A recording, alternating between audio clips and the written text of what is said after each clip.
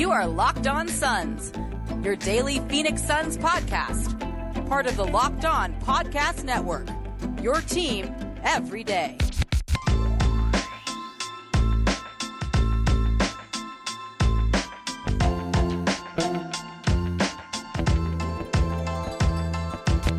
We are back. This is Locked On Phoenix Suns, the only daily Phoenix Suns podcast. Internal development. Player development is the name of the game today. That's what we're here to talk about. Joined by Damon, Allred, who's going to walk you through all of the ways that the Suns' top young players can get better as we make our way through the offseason and into the 21-22 NBA season.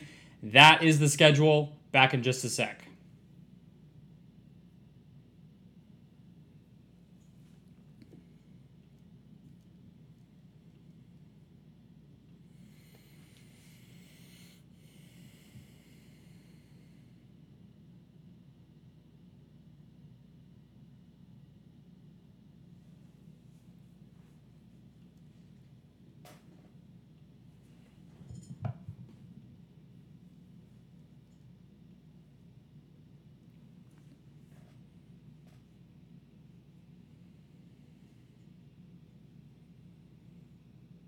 Welcome in to Locked On Phoenix Suns. I'm your host, Brendan Clean. I cover the Suns and the NBA at SB Nation as well as Dime Magazine. Follow me on Twitter at BrendanClean14. Follow the show on Twitter at Locked On PHX Suns. Once again, player development, internal development is what we're here to talk about today. Damon Allred is my guest. He covers the Suns for Zona Hoops and what is the name of the other outlet? Roll Call Sports Network. Do I have that right? Yep.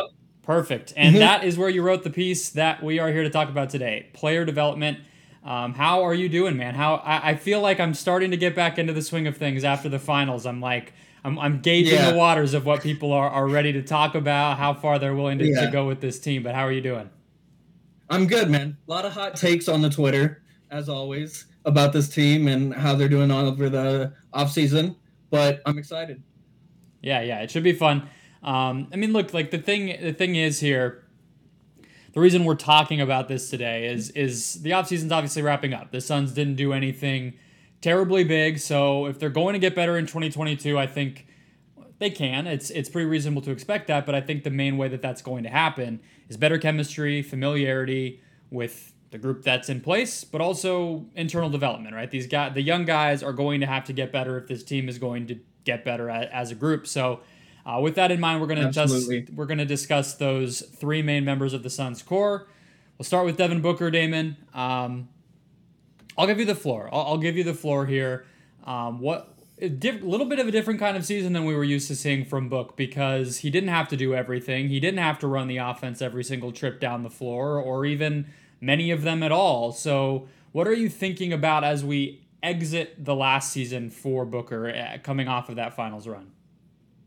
Yeah, so I liked a lot of what Book added to his game this season. We really saw that defensive effort come out, especially in the playoffs and during the Olympics, during that gold medal run. I don't think Team USA wins without it. So him being that good on defense and trying that hard and willing to embrace the physicality really matters a lot to me. And I just think it was a really good thing to see him be able to function so well off the ball on offense and come off different motions. And it was just really beautiful to see him develop that side of his game, too, because we've seen him dominate in the on-ball way, but we haven't really seen that off-ball side of him since really at Kentucky when he was a freshman. Yeah, no, I think that's the two things that I had in mind. I mean, let's start with the defense, though, because I'm glad you mentioned the Olympics. I wasn't doing, like, recap shows for any of that or anything, obviously, but I haven't had a chance to really talk about it. And I think the fact that he was able to go into that group and really like almost just be a glue guy was impressive. Like it's just, I mean, I was saying like this past season was a role we weren't necessarily used to seeing Booker play in terms of just really getting to be mostly a scorer. And then he goes to Tokyo and it's even a different role than that where he's not taking a ton of shots. He's not the primary option. And he's really just out there to, keep the ball moving, take threes, score when he has the opportunity, and really defend, like you said. So, look, like the defensive stats don't love Devin Booker. Real plus minus is sort of the only one. And all of those are relatively untrustworthy because defensive data is really hard to turn into something meaningful. But I think it's obvious that he got better there. So I guess looking forward past that, what I wonder is, should we be expecting him, like at the end of the finals, he's defending Chris Middleton. And like, as cool as that was, and as well as I think he did, like, probably don't want him to have to do that, but also you want him to be able to do that. So like, it's a little bit of a weird balance. How do you think about that, and what do you want to see from Booker next season on the defensive end?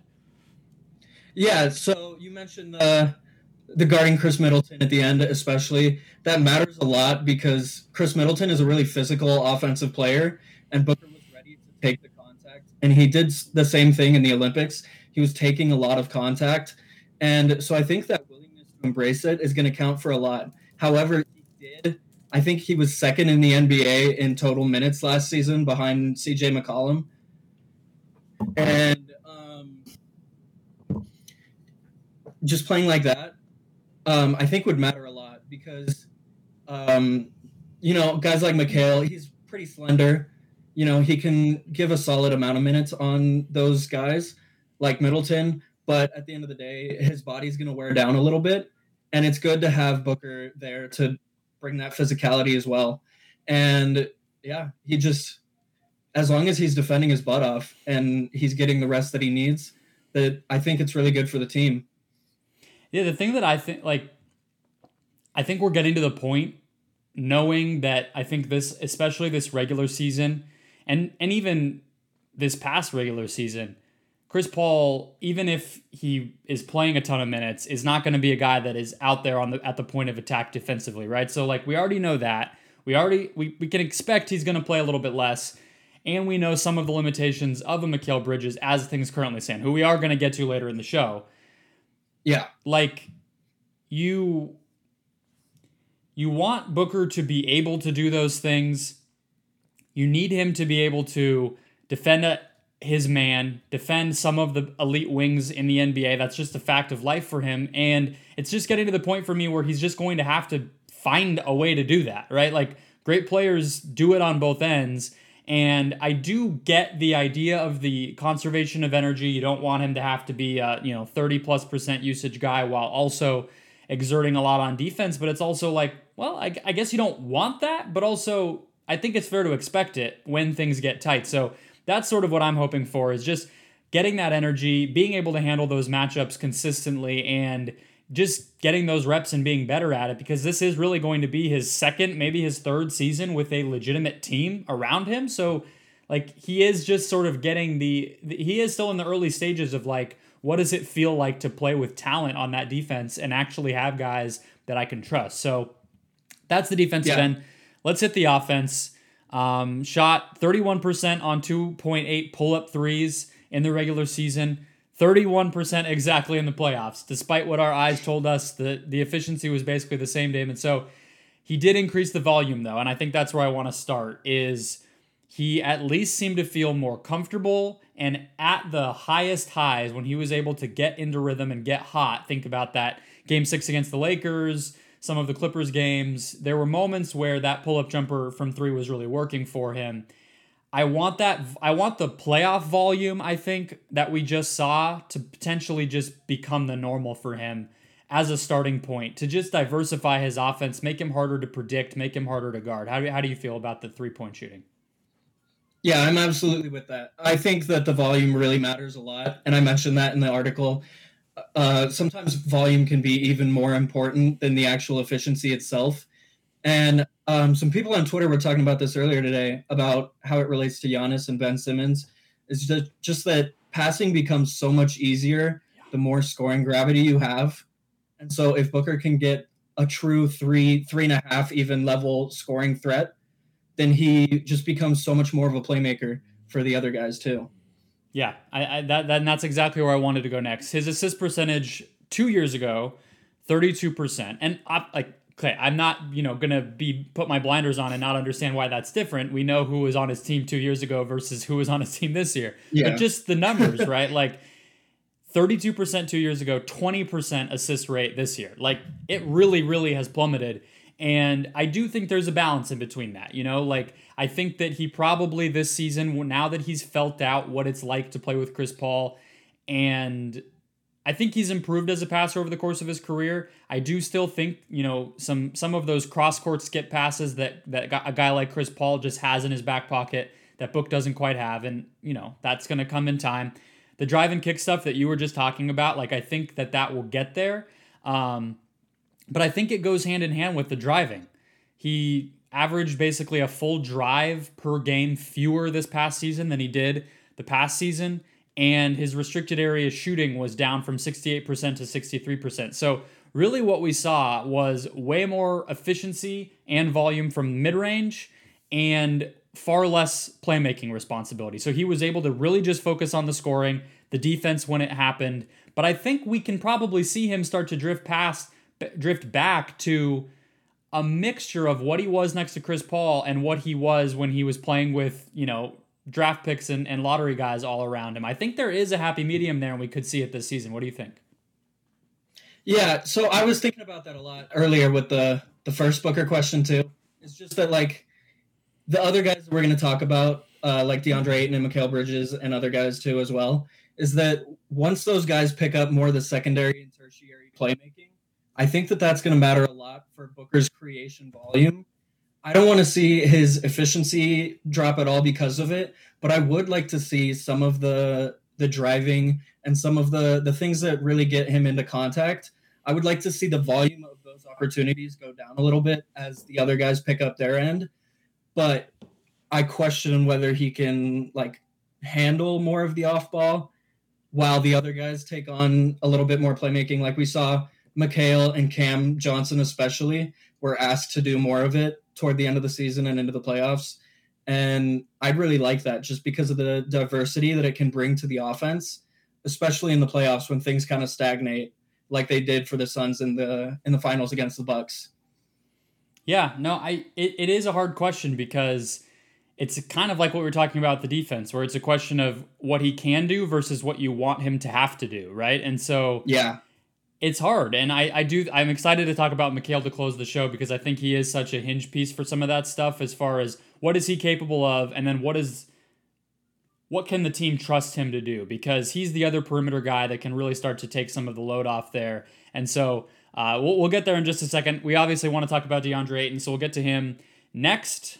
First, though, quick word from Sweatblock, a new sponsor of the show, and lovely folks over there sent me a pack for myself because we've all dealt with the uncomfortable, anxious situation. And look, the Valley sun does not do us any favors either. It can be hot, it can be sweaty, it can be uncomfortable, and then you go do something, whether it's a presentation, meeting somebody new, going on a date, whatever it might be, and you start to sweat, you start to feel uncomfortable. Maybe you have a little bit of odor there as well. It's all icky. It's all just the worst. So Sweatblock solves all of that. It's not your normal deodorant. It is a little secret to confidence right in your back pocket. It's actually like a wipe. Think like a wet nap. You wipe it wherever you have the sweat coming out. It stops it in its tracks. No odor, no moisture, no discomfort. Solves it in a flash. They've tested it on firefighters. It has over 13,000 reviews on Amazon. It's really, again, it's a little secret that it feels like other people have been keeping a secret from us. But now you know. It allows you to wear what you want to wear, and it is small enough. It's just in a little bag. You can bring it anywhere. It can be literally in your back pocket. I was not exaggerating when I said that. So check out Sweatblock. If somebody that you know or you yourself are dealing with some of these situations, you have to check out Sweatblock. Have to try it for yourself. Get it today for 20% off at sweatblock.com with the promo code LOCKEDON, or check it out at Amazon and CVS. Today's show also brought to you by Indeed. When hiring gets hard, you need Indeed, the job site that makes hiring incredibly simple. Just attract, interview, and hire.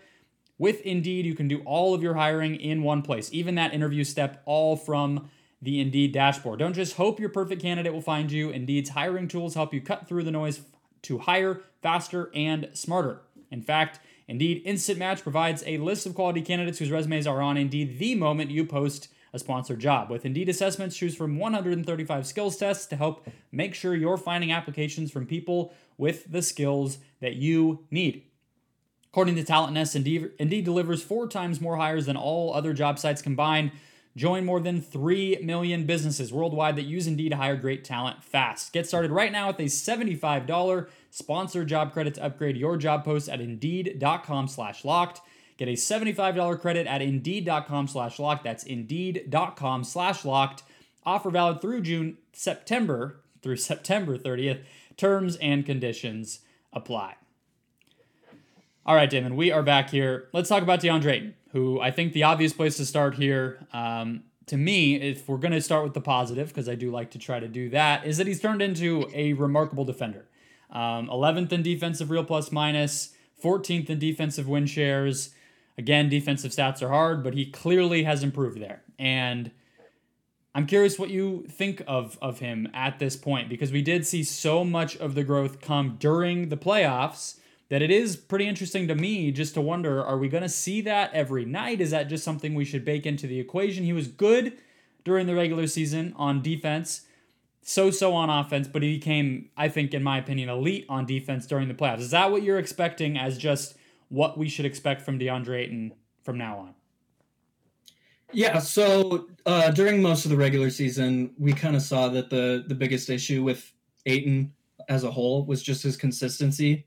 Like, he would have an off night every other night or two, and it almost never happened in the playoffs. I think I can only think of 2 or 3 games where he just absolutely was bad on defense. And I think that is important for him to bring every night. I think he knows now what it takes to bring it every night. And having that experience of what that's like can definitely transfer over to the regular season, especially when things aren't as intense. And defending is probably a little bit easier then.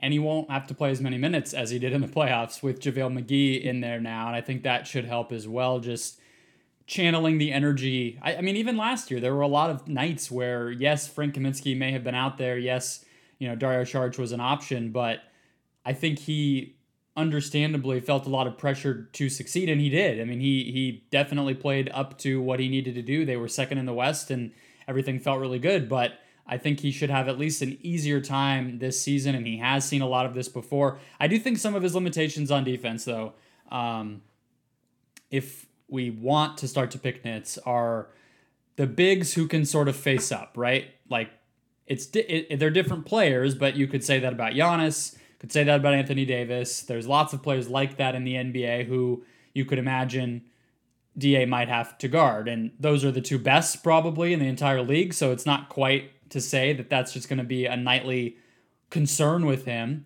But I think we just saw, especially in the finals, the strength could go a long way for him, and continuing to learn how to guard without fouling. And I think the repetitions, like you're saying, should help, but what else do you think we will want to see from Deandre Ayton on defense? And then we can obviously move into the offense, because I think that's the bigger area of need for him.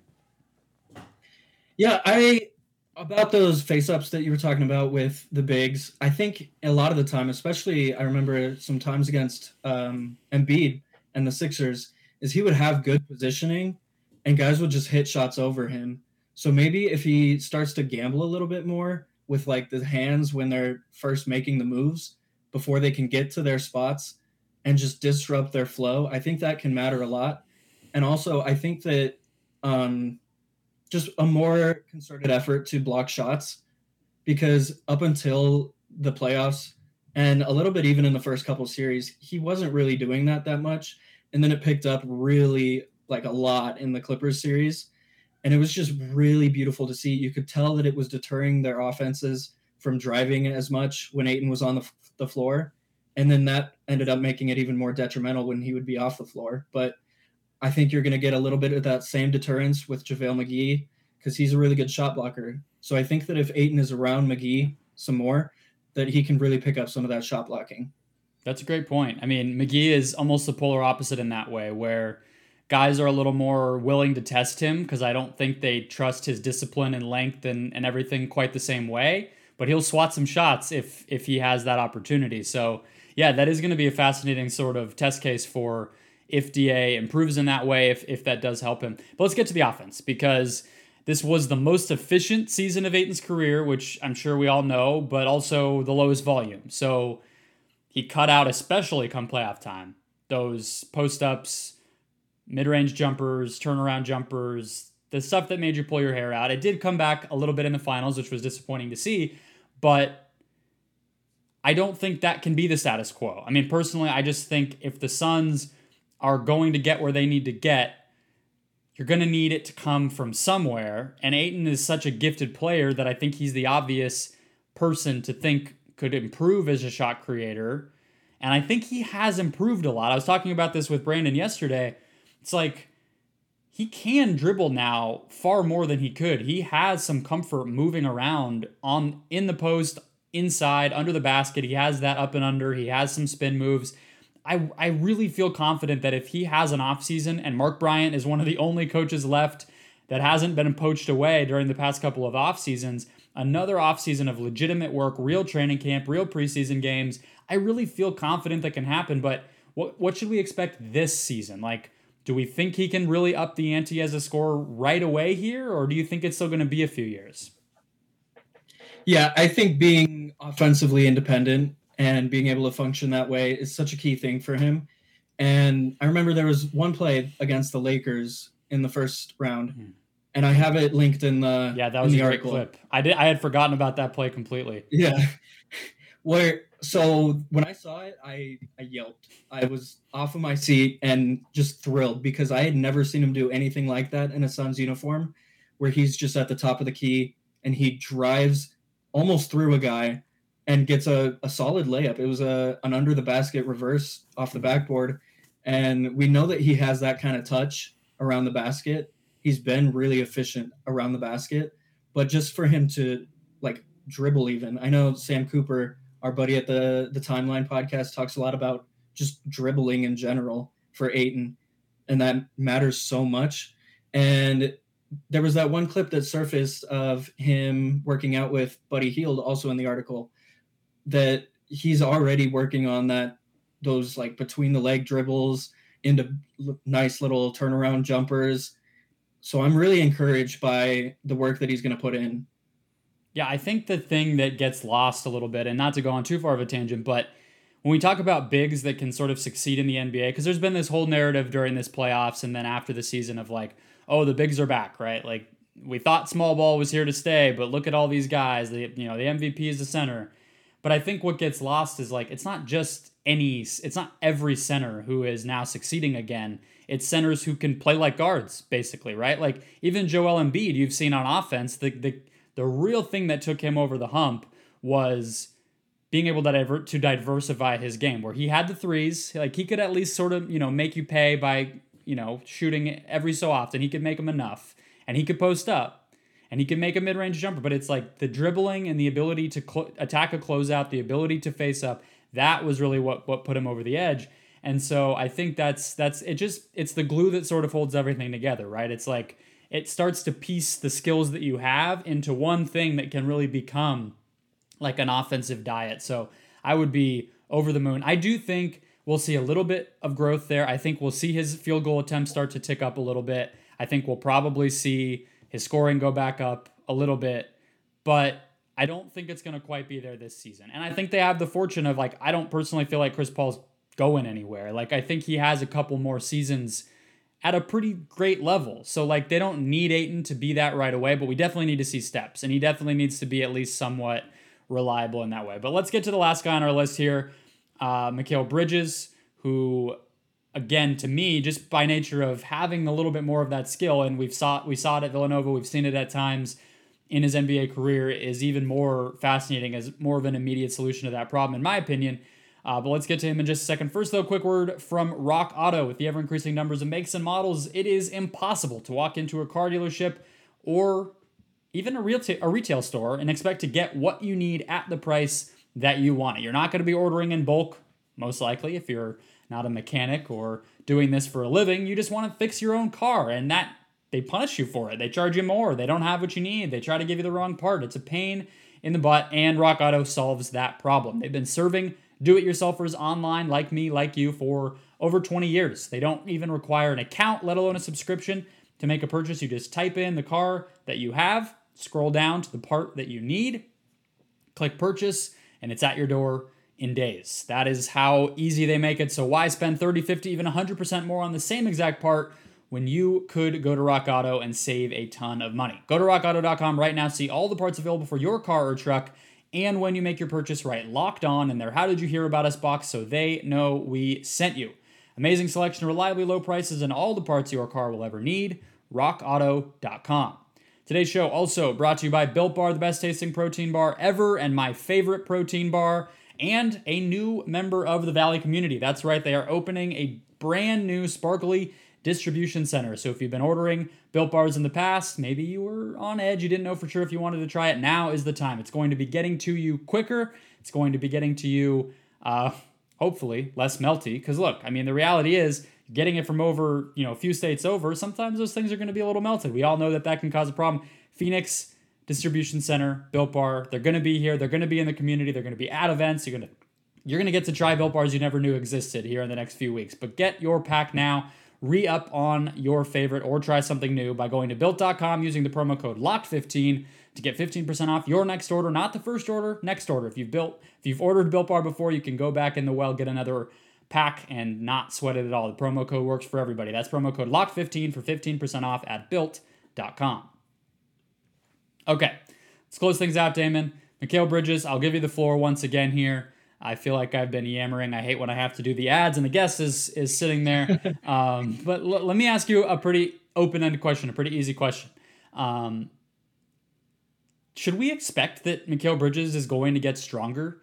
Like, do you have a guy in mind when you think about Bridges where you're like, absolutely, like he will get bigger? Or are you starting to just feel like this should just be how we think of him and this might just be who he is physically? Yeah, I kind of think that he's not really going to put on a ton of strength, at least soon. Maybe as he gets older, he will. But I think they're really content with him just being agile in his length.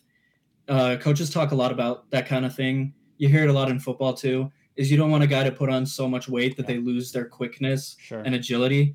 And I think that such an important thing about Mikal Bridges' game is that he does have that quickness and agility. You saw in the Lakers series, especially when he was on LeBron, he would just always be right wherever LeBron was trying to go. Mm-hmm. And he would always be in the way. And even if he couldn't stifle him too much when LeBron would try to drive through him, Mikal was always there. At least he was always in position to make the play.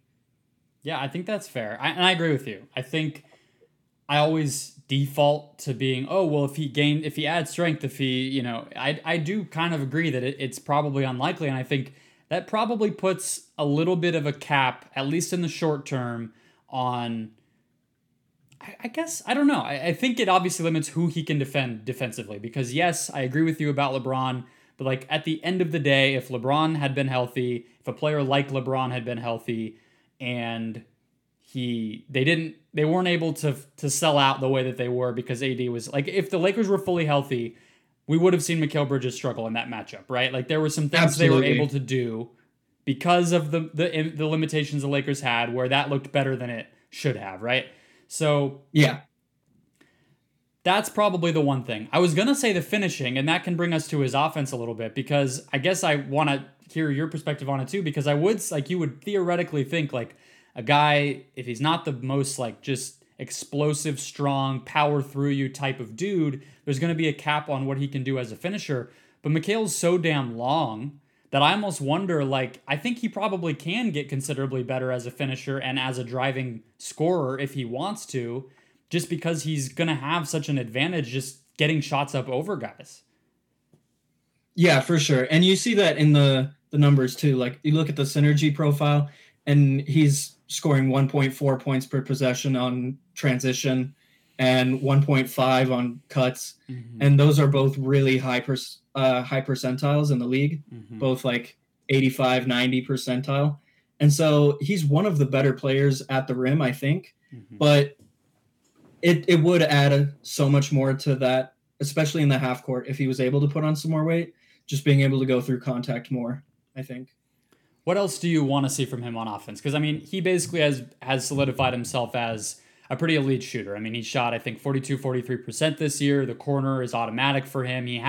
I think he has pretty deep range, even though the corner is sort of where he is just in the geography of the offense. I think he has the consistency of motion. Yes, his release has gotten quicker over the years, and that range and his just pretty smooth guy in general on offense, that I think he could become a better movement shooter over time. I think he could be a guy they start to run some of that stuff for, which they do here and there, but even more consistently. His usage went up. What do you think that will look like? Like, what kind of player should we expect him to be on offense this upcoming season? Will it be similar to what we saw last year, or can he do more? Yeah, I think he can do a lot of the release valve things that he did a lot of the time last season when Booker and Paul were getting sold out on by the defense. But I also would kind of want to see him do more manning in the second unit and just run the offense a little bit more from that. And we've seen Cam Payne be able to play off the ball, so I don't think that would be an issue. And you look at some of the more offensive initiation type of sets for Mikal, like pick and roll ball handling, isolation, those kinds of things. He's really efficient in those, but it's on such a small sample. Like the ball handler, he's 82nd percentile, but it's only on a sample size of 27 possessions. And so I would like to see if maybe upping that volume, he can still maintain that efficiency. Because I think that, especially if you're doing it against bench units, I think he has the length to kind of dominate. And we've seen him start to be a better playmaker, especially when he's flashing to the nail and those kinds of things. Yeah. But I see a lot of potential with that and kind of taking the load off in the second unit. Yeah, I think the thing that he'll always have is he's a brilliant player. Like, I don't think that there's ever going to be a time where they're in the film room with Mikal Bridges and he's like not understanding what it is that they're asking of him, right? So it's like, is he confident enough to do it? Does he get the reps to make it happen?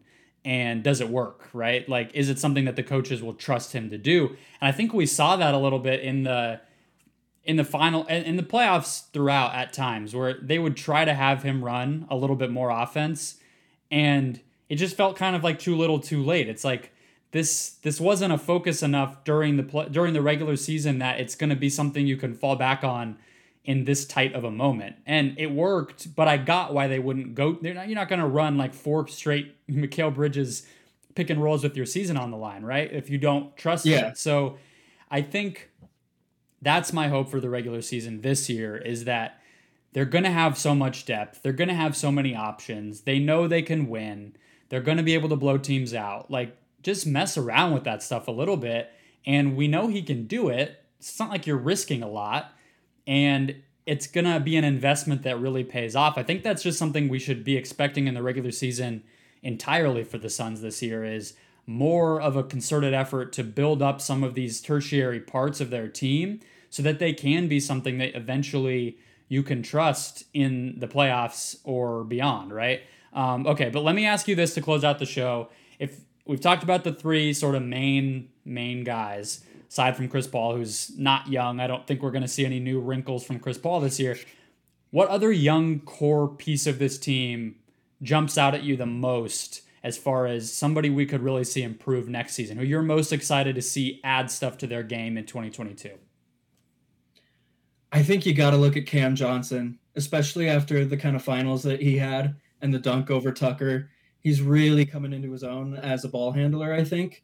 And we heard Monty talk a lot about wanting Cam to be more aggressive with the ball, especially, and attack the rim. Don't just be a spot-up three-point shooter. And I think that if he does that, and then it opens up the mid-range game that he's already shown he can do some pull-up mid-range game, like the rest of the guards on the team seem to be able to do. It's like a staple of the team. I think that if Cam can do that off the bench, the more secondary, tertiary playmaking there is, the easier it becomes on Paul and Booker to do what they do in the end of games, especially. This is is there somebody that you feel like, if you're thinking of like the peak Cam Johnson, is there like an NBA comp from any point recently that you feel like he could? I was thinking Rudy Gay, like current Rudy Gay. Less of like the post up, like elbow turnaround, like Memphis Rudy Gay, but like what he's turned into of a guy who's going to take a ton of threes, but can really like take it inside and has the physicality to get through you. I don't know if that's who do you think he could become? I think there's a little bit of Paul George there, Okay. especially with the solid length and the solid positioning on defense that he always seems to have. I think once he gets more disciplined on defense, that he can look a little more like Paul George's defense, and just being able to score at all three levels if he ever gets to that point, I think would be really important and look a bit like PG, but still be able to know your role within everything. Well, it's funny you say the role thing, because when you were saying that they were obviously trying to kind of get more out of him during the finals, it made me think about when Monty went out of his way to say Cam is a starter. Like, he doesn't start for us, but like, he is a starting caliber player in the NBA, and he should be playing like he's our sixth starter. Like, we are so lucky to have six, and he should be with that type of mentality and confidence every night. I think the Suns, frankly, have 7 starters, to be completely honest. You could even say 8 with JaVale McGee, like 8 guys who would start on other teams, and they all should play that way. Like, they all, like, that's an embarrassment of riches in some ways. So I think Cam especially could benefit from coming out there and really embracing that every night. Okay, I know you're a movie guy, so I wanted to end the show with this. What is a recommendation? What is an under-the-radar 2021 movie pick that Suns fans should check out if they have not already? Under the radar. This is... Well, it doesn't have to be like something nobody's ever heard of, but something, we might not have seen before. Yeah, there is one that I really like that I just recently saw. It's not going to be super easy to find. I know it's only playing certain theaters, but it's called 9 Days. It's the Brazilian actor's directorial debut. It stars like a ton of stars, and kind of about like the choosing for who gets to like be living on Earth, and like the pre-game, almost the pre-life of Earth. And it just has the best payoff. It has so many really great concepts and ideas that it kind of challenges and asks about. And the payoff at the end is amazing. I think I was sobbing by the end. Well, I don't know if that's a recommendation that I want, judging from the news right now. But or Free Guy. Was that good? Free Guy's good too. Yeah. Wow. Okay. I was kind of fun. Panning it. I think I wrote it off because it's like a Disney, felt like it was a little bit of a kid's movie, but it's actually worth seeing. Oh, it's amazing. It was the best theater experience I had since Endgame. All right. Okay. Well, there's 2. We'll have to bring you back on. This was a ton of fun, man. Again, you can read him at Zona Hoops. You can read him at Roll Call Sports Network, writing about the Suns, does great stuff. Bringing new people on this month and next month as we get to training camp. So Suns fans will be back with you on Wednesday. Don't go anywhere. We are staying with you 5 days a week for as long as I have ideas. So be on the lookout. Subscribe to YouTube down below if you have not already. And we're powering through, guys. Giving away a Kelly Oubre bobblehead, as I'm sure many of you know, when we get to 1,000 subscribers. So it's the off season, but we're not slowing down. Enjoy your Wednesday. I'll be back tomorrow.